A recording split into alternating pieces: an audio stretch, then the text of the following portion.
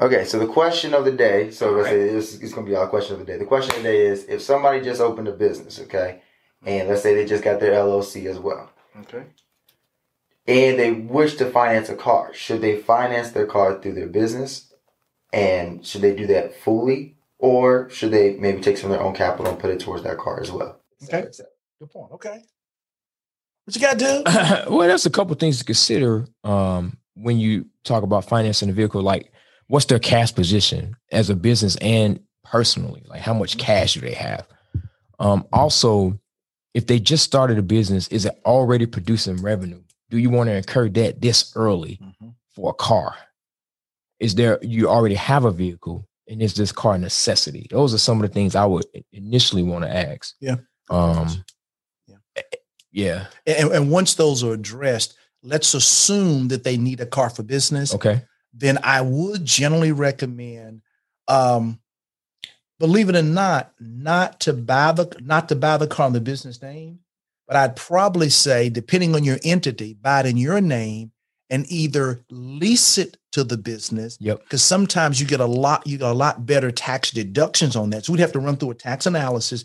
But coming back to cash, generally speaking, you paying another $3,000 or $5,000 a month, $5,000 down, is not going to reduce the payment substantially. Right. So I would say keep your $5,000 or $3,000 and use that to find marketing or advertising or a person that can help you generate money to pay for your car note. Yep. So depending on your entity, I can lease or rent the car to my business. That's right. You know, if you're sole proprietor, you can't do it most of the time. But in your case, being an S Corp, in my case, being a C Corp, I actually lease/rent my car out, and I get a lot. I get money. My business gets a tax deduction. It's a win-win. Gotcha. Okay. Okay. Let me write that down. Yeah. But again, I do all I can to keep my cash, because my cash, along with me, allows me to create more cash flow.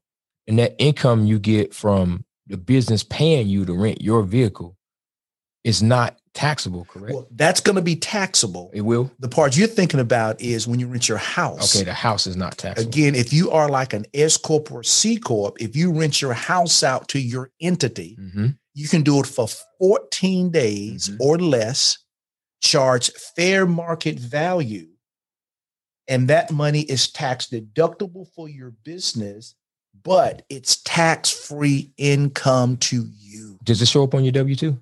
It does not, my friend. Oh, it does not. It does not. So, yeah, Grand Over's right around the corner, so we'll make sure it's that's right, brother. Yeah, no doubt. You're that close, and with your house and everything, do it, brother. And then even add food to it. Oh yeah, because Grand Over's going to charge you $50 and make it a dinner instead of a lunch or a breakfast. You know, it's those little things you can legally do to allow you to get business deductions, to really grow your business, and to create some tax-free income to you, the individual. Agreed. So to answer the question, is best to buy the car as an individual, keep the money for the down payment in your pocket, use it towards growing the business. Well, that's it.